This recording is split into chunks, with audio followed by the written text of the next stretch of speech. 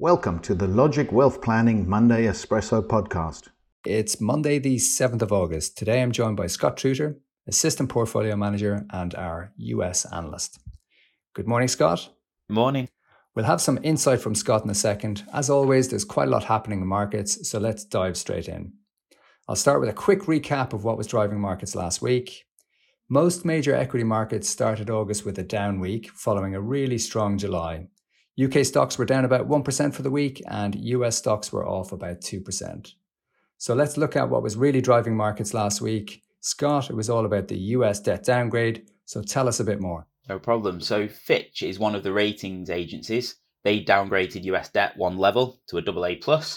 So this probably caused a bit more volatility in markets, but not as much when the S&P, one of the other ratings agencies, downgraded the US debt, which was almost 10 years ago. Also, what you've got to consider is it's the middle of summer, so there's lots of people on holiday, there's less volumes, less people trading, so it is generally more volatile, though this wouldn't help. But we don't really think there's a lasting impact there, and interestingly, we're seeing investors still see US government bonds and the US dollar as a safe haven, and we did see the currency strengthen as well. Yeah, so that's really interesting. So I think if you're thinking about lending somebody money, which, people lend the US money, there's two real questions you need to ask. Can they pay it back? So do they have the money to pay it back, and will they pay it back? And I think the answers to both of these questions, given it's the US, clearly they can, because they can print some more money, and we expect that they will. So we don't see any real issue, but I think that's an important point that you made, that people are on holiday and you tend to get those lower trading volumes. So that makes sense. Is there anything else that's happening in markets last week, particularly in the US? Yeah, so the US, we saw the jobs report out, quite a lot of data in different points, so a little bit mixed in some cases. One of the data points was that wages grew 4.4% in the 12 months to July. So that may cause a little bit of concern for the Fed, because they're obviously trying to bring that down, as well as inflation, to keep it in line with target. We typically want to see that number maybe close to 3%, but, still not growing too fast a pace. Yeah, and it is good to see that inflation in the US has been coming down.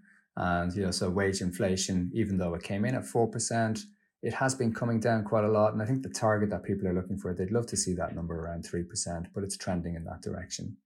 Speaking of inflation, we did have inflation numbers out in Europe last week. So how did they come out? Yep, so for the Euro area, it slowed further to 5.3%.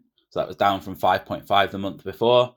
So we're seeing that continual trend, and we got individual country ones for Germany and France, and that following a similar pattern as well. So positive news there. Yeah, and actually speaking of inflation, so the Bank of England were out last week, and they've been trying to tackle inflation, bring down inflation.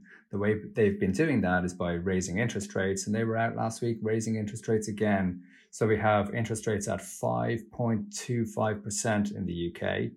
But there's some really good news here, is because investors now think that that is going to be the last interest rate hike that we'll have in the UK in this current cycle. And that's really good news, because it means that we'll stop getting those borrowing costs going up and up and up, which has been impacting borrowers, particularly in the mortgage market. So there'll be a bit of relief there. And clearly we all know that once you get that peak in interest rates, the next move is generally down. So investors will be asking that question, when do we expect to get that move down in interest rates? So we'll be watching that and providing more insight into that as we go on. But I think it's probably important to take a quick look at the week ahead, because I think, again, inflation will be in the spotlight. So Scott, what do we have on the table this week? Yeah, so I think all news are looking at the US again, because they've got their inflation print coming out this week. So broadly, there's an expectation that we might see a little bit of an uptick on the inflation print, so maybe around 3.3%. I think it's important always to put it into perspective that you never get a straight line up or down when you see some of these readings and numbers.